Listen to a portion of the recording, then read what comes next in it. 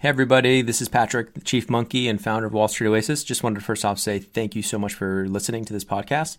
Second, want to make sure for any of you in the market for financial modeling training, remind you that Wall Street Oasis does have some incredible financial modeling training courses, including Excel modeling, financial statement through, linking up the three statements, DCF, valuation, M&A, LBO, even more niche courses like 13-week cash flow, venture capital course, real estate modeling, you name it. Go ahead and check them out at wallstreetoasis.com/courses. Thanks for the support.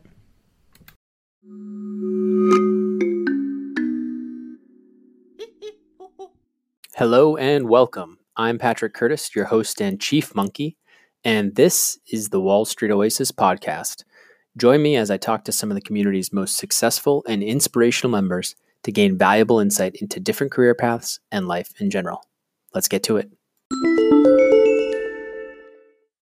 In this episode, Jason Scott, former managing director at Deutsche, on the derivatives sales desk, talks with me about his 20-plus years in finance. With stints at Barclays and Credit Suisse, Jason has an interesting perspective, especially since he also worked in a variety of locations, including London, Singapore, and Hong Kong.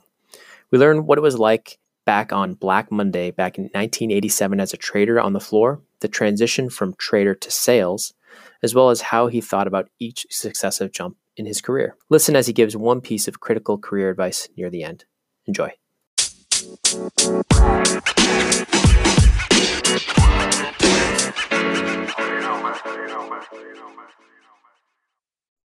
Jason, thanks so much for joining the Wall Street Oasis podcast. Hi, thanks very much, Patrick. Nice to meet you. So it'd be great if you could just give the listeners a short summary of your bio. You can just kind of hit the high level. Okay, so I was a graduate of the Royal Military Academy in the UK. And after I left my army service, which I did a short service commission with a reconnaissance regiment in the British Army, serving in the British Army of the Rhine in Germany. After I left the army, I joined Barclays in London as a derivative trainee on the floor of the options market. And I joined in 1986, just ahead of the 1987 crash. So I've been through that. So I just graduated as a trader in the options market just before the crash. So that was a really interesting introduction to the world of finance and the world of derivatives. Mm-hmm. I worked for Barclays until 1990 on the floor, and then there was an opportunity to move to Frankfurt when the Deutsche Terminbörse set up, with the German options exchange set up, and so Barclays sent a team of people over there, and I was one of those. And I ended up running the trading operation on the equity derivative side for Barclays Capital in Frankfurt. Mm-hmm. Then while I was there, I moved. I made a transition to Credit Suisse to run the sales team for equity derivatives in Frankfurt, and that was a really interesting move because it was moving from the trading side to the sales side, and that's where I stuck for the rest of my career. I worked then in London for Credit Suisse, and then was transferred in 1997 to Singapore. So the opportunity came up to work in Singapore, and I thought that would be very interesting because the markets were expanding, derivatives were expanding across the world, and Asia was absolutely the place where it was growing. Mm-hmm. So spent a few years on the floor in Singapore on the futures market here, and then in 2003 the floor effectively finished, and I started working on electronic sales, which was another really interesting transition. So between 2000 and 2002, Credit Suisse developed a trading platform called Prime Trade, and I was very much involved in the development and marketing of that platform. Mm-hmm. Spent a couple of years doing that in Singapore, and then moved to Hong Kong, and arrived in Hong Kong just at the start of the boom in the hedge fund world. Set up the listed derivative sales team in Hong Kong, hired some guys. That was my first real management role. And so we set up a team that started with zero revenue. And after 3 years, we were really making a huge amount of revenue for the bank. Then the crash came in 2008, and we went through that. It was an extremely interesting experience, and referenced my early days back in London. And so we survived that. We got back in '87. You mean? It was a relatively similar experience in terms of like what we're going through right now with the Corona crash. We'll call it. Yeah, that's it's. I mean, the three things have been. And in fact, this is more in terms of the market movements. This is more similar to '87 than it was to 2008. More rapid. Yeah, and hopefully we're going to get the same type of correction. We'll see. So that was very, very interesting. And in 2007, I came back to Singapore. We set up another sales team in Singapore to cater for a slightly different market. And then I was hired by Deutsche Bank to become the leader of the business across the region, head of listed derivatives and OTC derivative sales as a managing director. And that was obviously representing the region in a global business. And that was another interesting transition there. I worked there for 4 years running that business. And then Deutsche Bank dialed that business back, and a lot of the senior people in 2014 were restructured out of the business. And I thought an opportunity for me to do something different. And so I decided to become a financial trainer, working on the training side. So I set up a small, my own business, Soraya Advisors, and did some training for various companies as a freelance, and then joined Fitch Learning, part of the Fitch Group, Fitch Ratings sister company, and worked for them as a financial training faculty, and did that for 4 years. Learned a lot about training, instructional design, worked with a lot of great young people in a lot of the international banks. And then I became independent a year ago, and I'm running that business now, working as an associate trainer for many for different financial training organizations. So that's a little bit about me. That's great. No, thanks for the summary. I think going all the way back, let's start all the way back, and then I'll probably just jump around a little bit. But from coming out of school and going straight in, is it pretty typical to come out of the military and then just come in as a trader, kind of ground zero? Or back then, is that still? Do you know if that's still the case? That was the way it used to be, and it doesn't happen now. Now you need a master's degree, really, or definitely undergraduate degree to get to start. It's much more formalized. I think I was very lucky, and I joined. How did you get that? How were you lucky? Just networking? Did you know the right people? Networking. My experience in the forces was extremely useful. So I knew a lot of people in London. I met people who were whose family were in the business. In those days, it was very much stockbroking, stock jobbing. It was a very old school business in London. But did you know you wanted to do something with the markets back when you were in the force? Yeah, I mean, I knew people who were in London, in the city, and it was something that I was very, very interested in.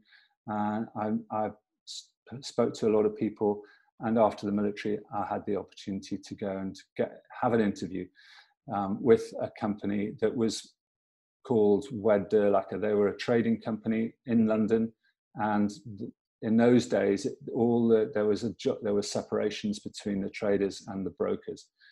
It was before the Big Bang, and so I was lucky. There's no doubt that I was lucky. I networked well. I knew what I wanted to do. That's not lucky if you're putting in the work networking. Yeah. I say you're making So, your own luck. You're making your own luck when you're meeting a lot of yeah, no, but it was a different time. It doesn't people. necessarily happen like that anymore. Okay, so So I was like, and that was your first big break, your first big, the bank you worked for was Credit Suisse, correct?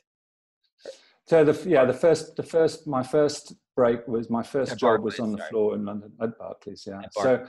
So but it was they hired every year, they hire like 30 guys and Mm-hmm. they put them on the floor, and you're basically a runner. So you're a trading assistant running around. Getting A coffee and similar lunch. role would be like a desk nowadays. We're getting people's lunch, yeah, Yeah. taking the dry cleaning. Yeah, so those were the early days, and after a year, then there were maybe 4 or 5 of us left. So that's the thing. They throw you in, How you do you get on with it. survive? How did you survive? How were you one of the people? Because you were there for 7 years, your initial stint with Barclays. How did you survive that initial kind of runner time period? And what was the transition like? How did you actually, what's the goal to actually get you to start trading eventually, right? Yeah, so the goal is to become a trader. So to get your trading badge. So you start off with a blue badge, and you end up with a yellow badge, and then you go eventually you should get a silver badge. So that's the idea. Mm-hmm. But that and my focus was always on what was going to happen next. Because it was pretty old school, and Yeah. what was developing was the derivative world. So the options market was opening up. And we had a lot of clever people coming over from the States and from Europe, and they were all in our market. And I knew that was what was going to change. So my advice is always look to what the next thing is. So the options market, derivative market was opening up. That's where I wanted to be. And there were very few people who were interested in it. That nobody really knew that it would be such a big thing. So you were at Barclays for 7 years. So you eventually, how long did it take you to get to that silver badge? And what is it typically today? Is it, it's obviously very different. No, it was a lot shorter for me. So basically I was there for basically 18 months before I was given my own book. So obviously under supervision of senior dealers. But I was given my own book after 18 months, and then you just have to progress. Then I was also very lucky because the financial markets went into a tailspin in 87, and that was good for you. That was good for you guys because the yeah, very, very good, because we had the book was set up absolutely perfectly for that type of a move. Very long of options, very long of volatility, and the markets spiked. In terms of volatility, very, very quickly. And tell me about that day. What was it, Black Monday or? Yeah. were you? You said the book was positioned. You had a small book on that day. Do you remember it? And do you remember? Yeah, I remember it very well. We had good money. Yeah. So what happened basically is that over that period leading up to the actual Black Monday, the market had been going up and up and up over the summer. A lot of pension funds and asset managers have been selling a lot of options because they wanted extra yield and they wanted to take in the premium. And we were the ones who were effectively warehousing a lot of those options. The October expiry was going to happen in about 5 days' time, or in about a week's time. And we had our books were loaded with out of the money options, puts and mostly puts, because the market had been going up and we were getting new strikes, higher and higher strikes. And we had a lot of options on our books. And so what happened on the Friday was that there was a massive storm came across London Thursday night, Friday morning, that it was very difficult to access London. A lot of trains and buses and things were down. I actually lived relatively close to the office. So I walked in, it took me about an hour, but I walked into the office that morning because there was no traffic, there were a lot of trees down on the roads. So the stock market didn't open that day on the Friday, and but the futures market was open. So it was gyrating all over the place. And we didn't know what our books were going to look like on Monday morning, because the stock market hadn't opened, and we didn't know what the equity prices were going to look like. But those, sorry to interrupt you, the out of the money puts, those were expiring on Friday, so they theoretically that wouldn't help you on Monday. They were going to expire the following week. So the following week. So they were still good. Okay. They were still good. Yeah. Thank goodness they were still good. So yeah. So we had but we obviously there were further months as well. So we had October, November, December, etc. So there was a massive move on Wall Street that Friday, and because London hadn't been open, nobody would be able to hedge themselves. So coming on Monday morning was going to be quite interesting, and it was. And the market was pretty much in free fall, and things were relatively easy to trade that day. It was the Tuesday when things really got bad, because that was the night, Black Monday was the night that the S&P fell over 20%.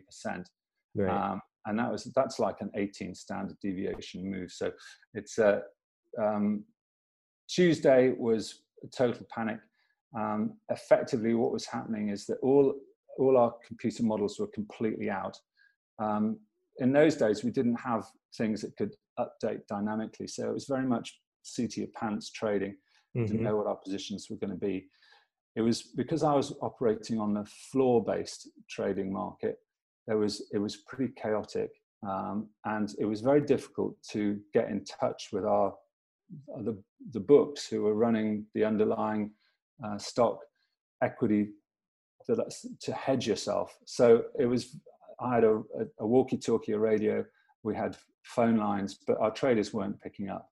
And so our positions were just getting bigger and bigger and bigger. Fortunately, the right way, because of all the puts that we had. So it was almost good you couldn't trade out of them. Exactly, we couldn't hedge. It made for a bigger win. Exactly.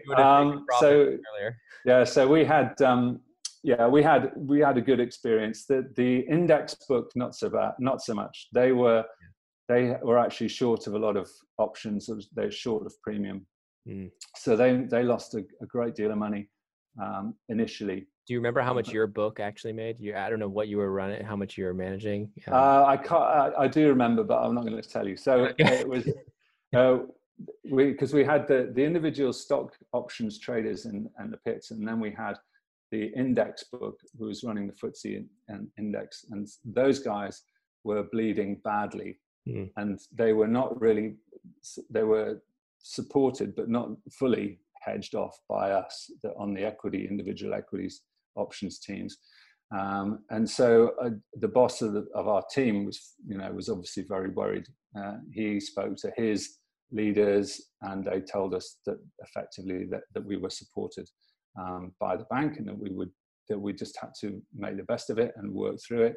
And in the end of the day, those guys doubled up on their short position in terms of vol, and they took some very brave decisions over that period of time, traded as if they were coming in flat, and they effectively doubled up their short vol position at a much higher level. And over the next 3 or 4 days, those positions really came good. So they as the market rebounded. Yeah, as the market readjusted, as the market sort of readjusted at a higher vol level, but not at the complete spike. So if you think about the VIX index now, it's been up to 83 in the last few days. Now I don't know what it was last night, but it's been from like 20 to 83, and then back down to 60, down to 50, and so on. So you have to, if you're short of vol, it's not going to go up forever. So you just got to keep going. Sell and buy, sell and buy, sell and buy on the vol side. So those guys were very brave, considering they came in with a very dodgy position at the beginning of the week. And so they basically ended up flat on the week. And the option books, the individual equity option books had, we'd made a lot of money because of the book position. Effectively, all we had to do was try and sell options that we had, and try and hedge out our delta positions, so that we could, when the market rebounded, we were long and not short still. So that was the key thing. We had a relatively easy job compared to the index book. That was my experience on that crash. Fascinating. It's like a look back in history. It's really, and very, very timely to talk about that, given what's going on now. No, it was good, yeah. So you were there for another 5 years after that momentous week, I'll call it. And what made you move? Can you remind me of what was that kind of transition like? Where had you started looking? Obviously, by that point, you're running a larger book, I assume, with Barclays. Yeah, so I was running a larger book, and then they said, did we want to go to a new market? So the new market that was opening was in Europe, and it was in Germany. Mm-hmm. And they decided in 1990 that they were going to open an options trading part of the exchange. And so that was something that was really interesting for me because it was electronic. They were the first real electronic market to start up, and in German style, they decided they were going to do it. They're going to do it well, and so Barclays set up an office over there, and they asked if any of us wanted to go. And I knew, or I had a feeling that the floor operations around the world were going to start closing up, and so the first opportunity was a great opportunity, was to go over to Germany and learn how to trade in an office and not on the floor, to learn about the technology, how you would build or use models, how we'd start to become more professional about the whole thing. And as soon as you get those the electronic side of the market, then you can obviously layer over a huge number of programs and stuff that you can start, being much more professional about the whole thing. And it was actually, so that was the motivation, was to go over there and join an electronic, or see in the nascent electronic market. And that was with Barclays. So you made that move with Barclays? That was still with Barclays, yeah. Okay. Then while I was there, I became very friendly with the team at Credit Suisse. And they were looking for somebody on the sales side to build their sales team up. And they asked me if I wanted to come across. Now that was interesting because it was a sales role and building a sales team, not something that I'd done before. But I was attracted by that, and so I used my knowledge on the trading side. I used my product knowledge, and to talk to clients effectively and build a client base. And that was a really good move for me, because you, as a trader, you're really only as good as your last P&L, and you have to make money quickly. And if things change, people's priorities change, business priorities change. As working for a big bank, you'd be working on this product. You may well be very successful, but they may decide that they're not interested in running a team in there anymore, or this and that. So I think if you can build up a sales team, build up a client base, that gives you more longevity in your career, to be honest, or less volatility in your career. Yeah. So on the trading side, it's more volatile. You consistently have to be generating P&L, or positive P&L. You can have your down months or whatever, but overall, you can't have too many in a row, I assume. Sure. Yeah. Exactly. And banks' priorities change, so they might move out of your product and you find yourself on the shelf. So it's more of a volatile. So the jump to the sales side, how should I think of it? Were you jumping to the sales side for the exact same types of products you were, like derivative products that you were trading before? Exactly, yeah. So there was a huge number of new products available on the derivative side for clients to trade.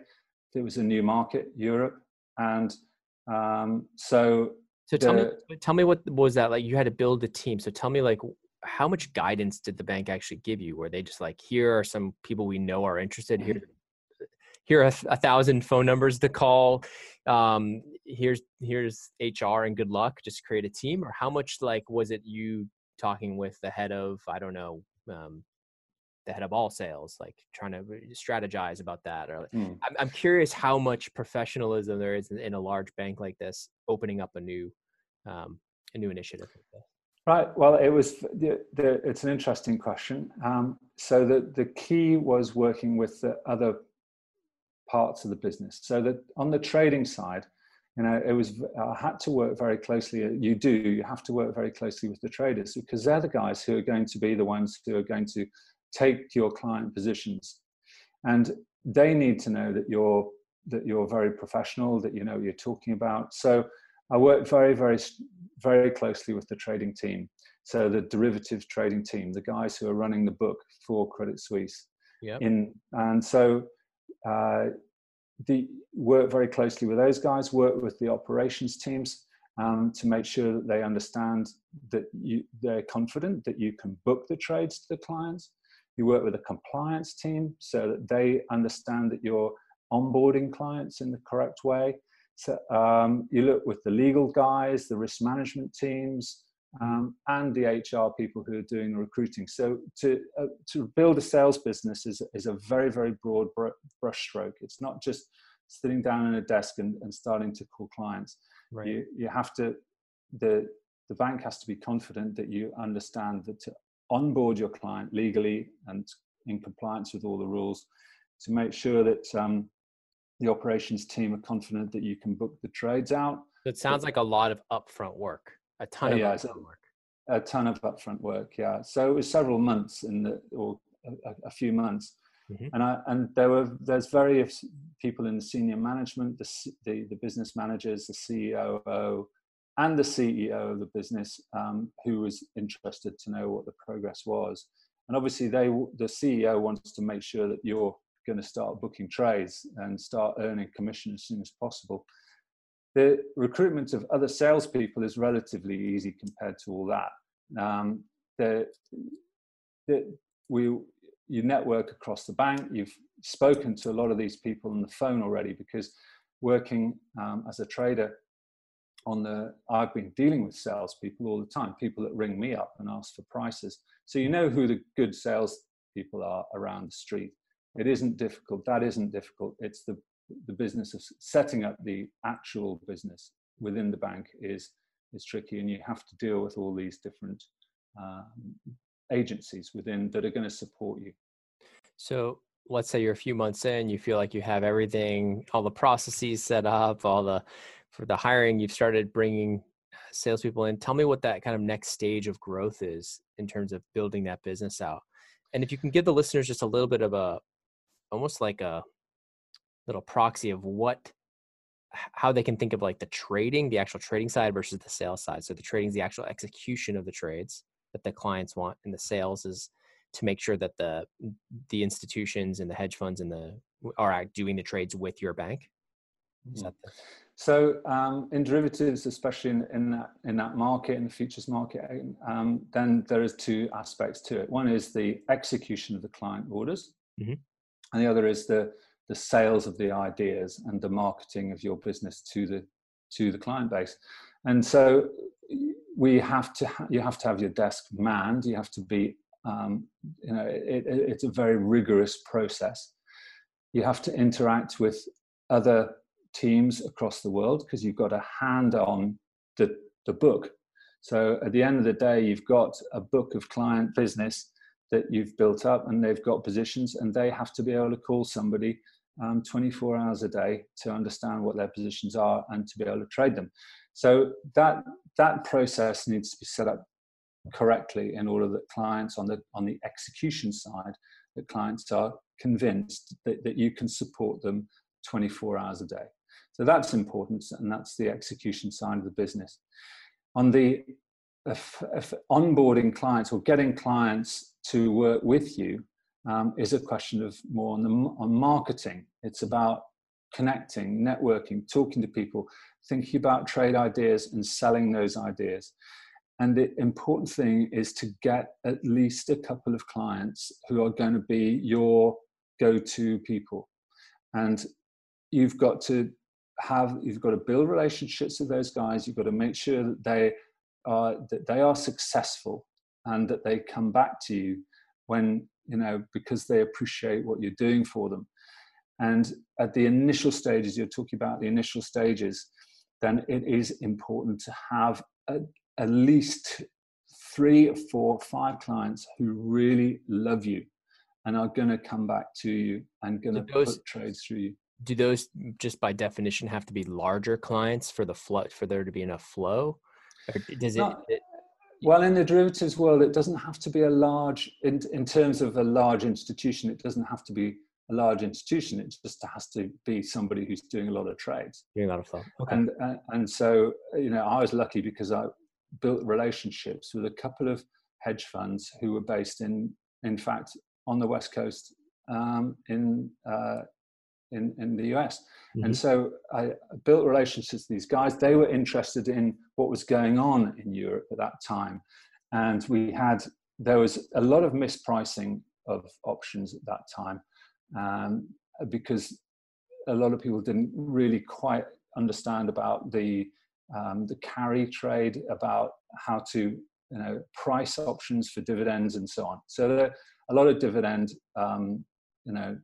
arbitrage trades going on and so on, because people looked at pricing in different ways, and some of the offshore people had a different perspective on what the right prices were compared to the onshore people. So there was a lot of opportunity.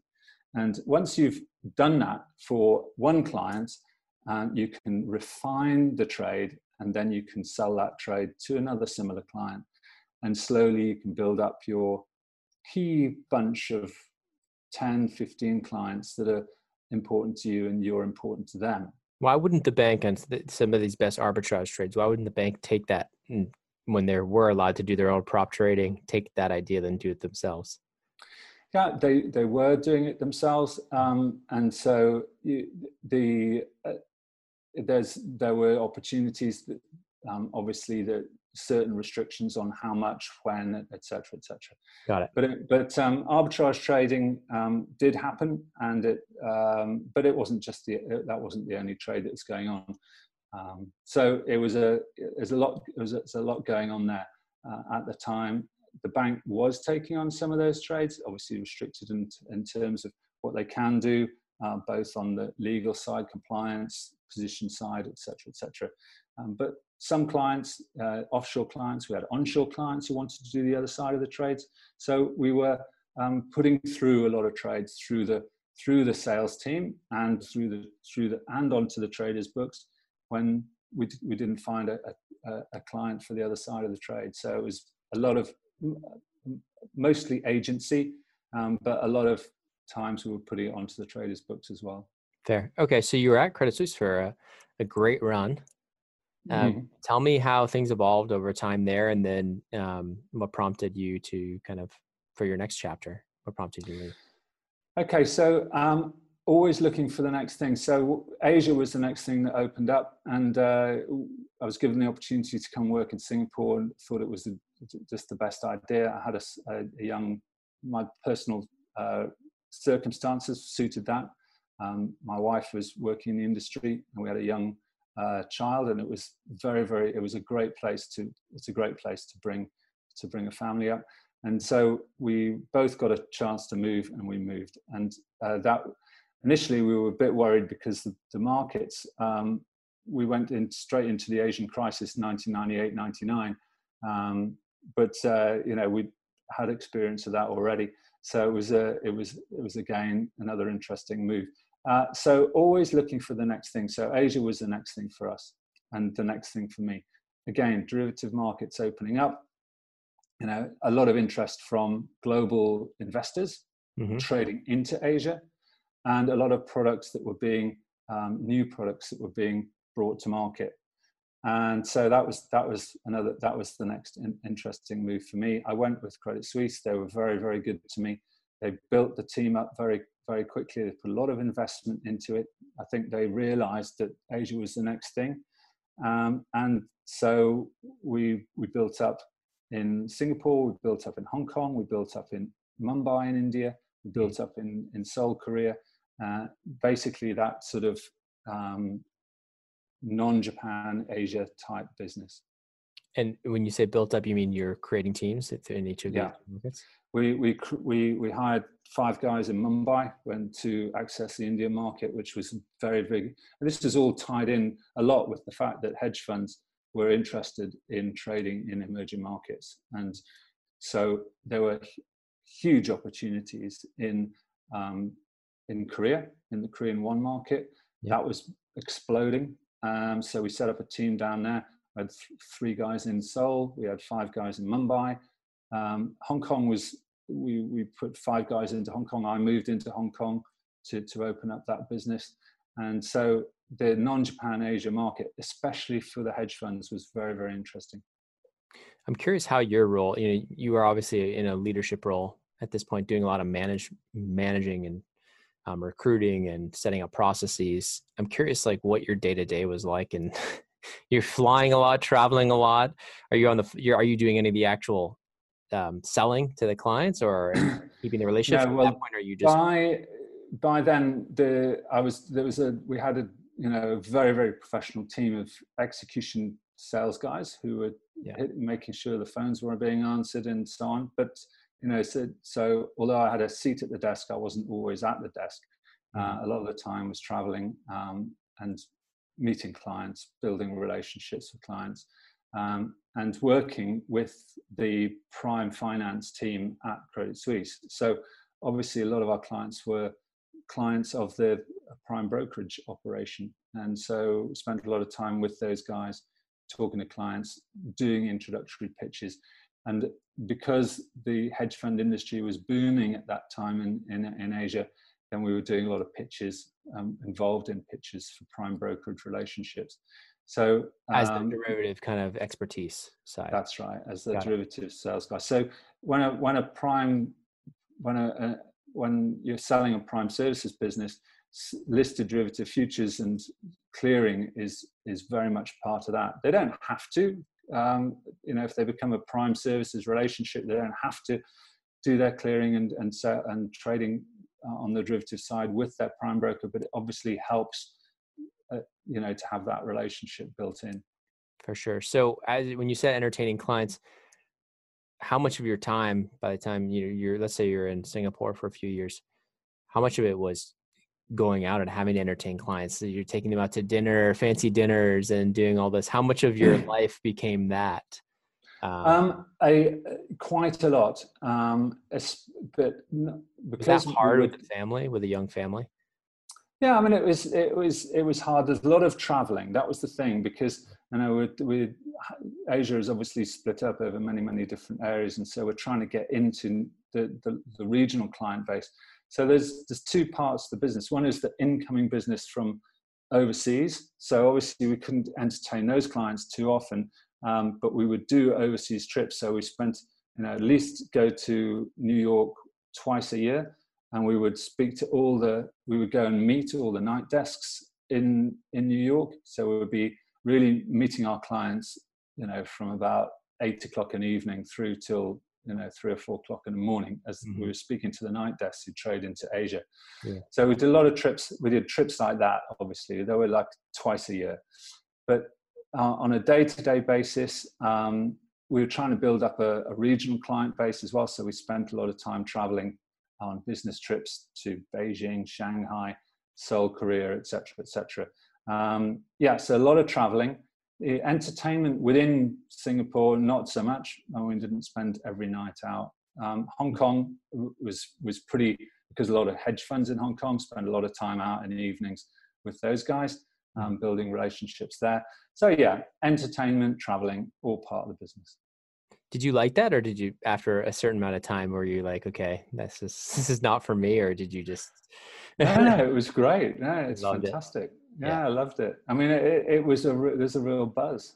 And we went to great sporting events, like the F1 in Shanghai. That we went. I was 10 years in running at the Hong Kong Sevens rugby. We used to fly all our clients over from London, put them up in hotels, take them out for 3 or 4 nights running in Hong Kong, through the whole Hong Kong Sevens. Craziness.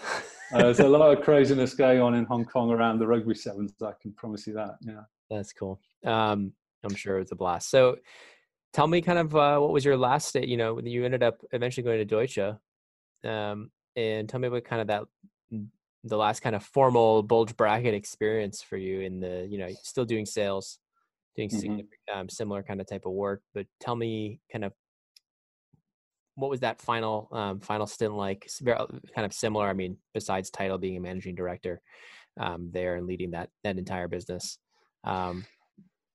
What So else? there's a lot of networking and a lot more as a senior, as the leader of the businesses. You've got to spend a lot more time building internal relationships across the bank, especially in a business that's relatively new.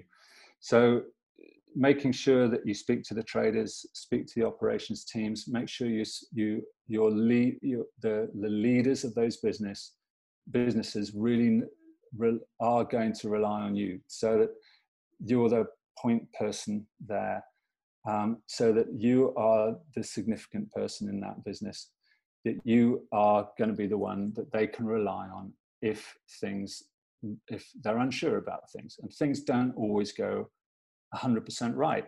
And so you've got to make sure that the leaders of the compliance team, the leaders of the legal teams, the leaders of the HR teams, they know you. They look at that business, and you are that person. And so you are the go-to person for that business. A lot of pressure. Advertise it. Yeah, you've got to advertise your business. You've got to advertise your business within the operation. It's a big. It is a big operation. The trading floor has got several hundred people on it. Yeah. You are just one tiny little desk in that huge operation, and you've got to make sure that your business is significant, because it produces a decent amount of money, and therefore people can notice your business. But you've got to also be out there making sure that you're advertising your business, networking, and because the people that are working for you rely on you to do that. It sounds quite entrepreneurial, even being inside of a bulge bracket bank. Oh, it is, and more, especially in a bank like Deutsche Bank, which is an extremely aggressive, and certainly was at the time, an extremely aggressive business, an extremely aggressive place to work. Some of the stories that I've heard from the trading floors, people throwing punches and stuff like that. I'm sure you have plenty of those. Yeah, I mean, it all seems to be very. I mean, it's all very, very professional, but it is also, there's an undercurrent of aggressiveness. I mean, there's an undercurrent of aggressiveness, and it's highly professional. I didn't ever see any unprofessional behavior, but you have to be aware that you have to promote your own business within the operation. So did you feel like in your stint there, the 4 years, you were able to successfully do that? Or did you feel like it was just bad timing or bad luck that they decided they were going to pull out of that specific market? Or would you have done, let me rephrase that. Would you have done anything differently leading up? Would you have taken that jump to Deutsche, or would you have preferred to have stayed back, looking back now at Credit Suisse? No, definitely taking the jump to Deutsche Bank. You've got to stretch yourself. You've got to find that if that opportunity to lead a business comes along, don't turn it down. The reason is that you need to make sure that you've stretched yourself to as far as you can, and taken every role that you feel you can do. The Deutsche Bank wasn't set up for a platform business like ours. You need a lot of heavy infrastructure and a lot of IT support. Credit Suisse was an extraordinary place in terms of the platform that they had to integrate their clients in terms of technology. The technology at Deutsche Bank was much more geared towards entrepreneurial OTC trading, and with each business having their own way of doing their risk management, they had their own specific IT support. It wasn't really a platform business in terms of mass clearing of clients. And so connections to exchanges, connections to CCPs, less good. Internal support, less good. But just a different type of business. And although Deutsche Bank was prepared to put in the resources, and that's why they hired me and others across the globe, and they were aggressively going after that business, then they effectively decided that the capital constraints that they were under coming into 2014, 2015, where they weren't going to be able to put the resources in that they needed. So that was it. They were a bit late into the business, to be honest. They were a little late, and then the capital constraints. Was that what changed in 14? Just their performance was lagging, so that they needed capital elsewhere, or yeah, I mean, especially they needed capital in specifically in the North American business. But I don't want to. I'm not privy to everything that went on. Of course, yeah. I'm just trying to get your perspective, Yeah. And I know the last few years have been especially hard on them here in the US as well. So maybe a continuation of what was started. Yeah, they just reprioritize. Go with what they feel they can do well, and if you're trying to build a business at that time, then they're going to withdraw the resources from that. Absolutely, the right decisions to be made. So when they tell me a little bit about that transition. So when they told you, how much of a heads up did they give you? Was it like one day you're working towards building this business, the next day they're like, sorry, it's done? And tell me about that transition of, okay, how you started thinking about what you want to do next. I know it gave you a huge opportunity. You kind of maybe for the first time in 20 plus years, you could breathe and stop and maybe think about what you wanted to do personally. But tell me about that. Yeah, so the transition out of the business is not easy for anybody, and it doesn't matter how much of a heads up you get. Initially they started withdrawing the teams in New York and then in London, and so it was pretty obvious that the writing was on the wall. So at that stage, you then decide, what do you want to do? Do you want to go after another job on the street, or do you want to take the opportunity to do something different? And so the day it happens is not, for anybody, it's not great to be told that the business is not going to be running anymore, and that you are no longer required, that you're being restructured out of the business. It doesn't matter how much heads up you get. It's not an easy day for you. But after you've taken a deep breath and looked around, then you decide whether you want to really do another role like that, or whether you want to do something different. And a lot of people do want to do another role like that. They want to get on, they want to continue in that business. And if there's another opportunity for them, yeah, go for it, that's fine. I decided I was going to take a step back at that time.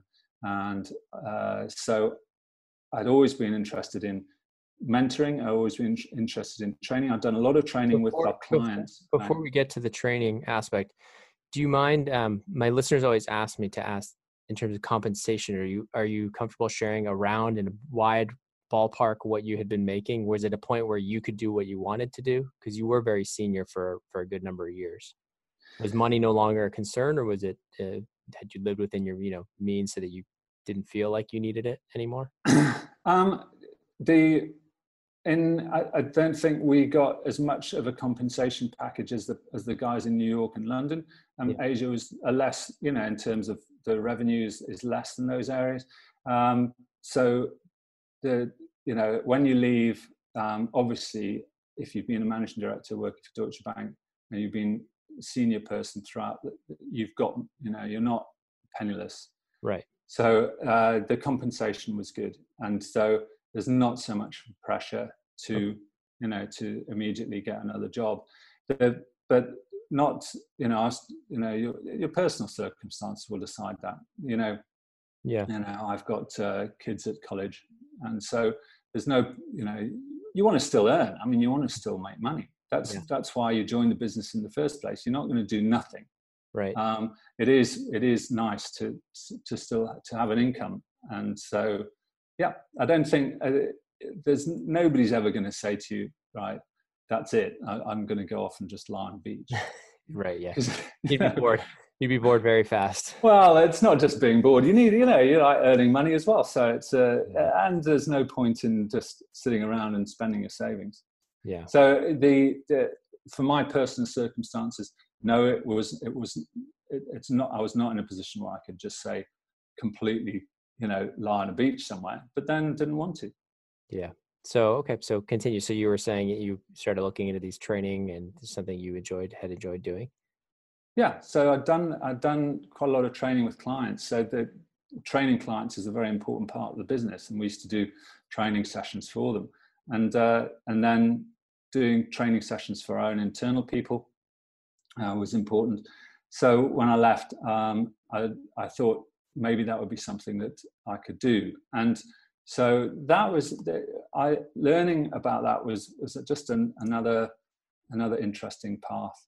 And so yeah, that's what I did. And learning about instructional design, talking to people, standing up in front of people, something that I feel that I can do. And it's become a new buzz for me. And it is extremely gratifying to get good feedback and have an interaction with people who are in front of you, or in a webinar, getting the feedback. It is a gratifying experience. And so, helping people to understand the way that things work, and doing a good session, maybe a day, 2, 3, a week, dealing with a graduate training program where you meet them over a period of time, and you've got follow-up that's going on. It's an extremely gratifying experience. That's great. So yeah, you've been doing that for now 5+ years. And anything else before we call the podcast? Anything you kind of looking back over your career, advice you would give your younger self, or give to the younger listeners as they kind of try to map their career? Yeah, I think you've got to be aware that you are not just working for the bank, you're working for yourself to a certain extent. And so your networking within the business outside of the bank is equally important. Your external interests, your industry associations, and you've got to market yourself as well. And so that's important. That is important. You've got to be relatively selfish to a certain extent.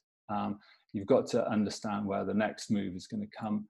You've got to keep your eyes peeled and make sure you build your industry connections.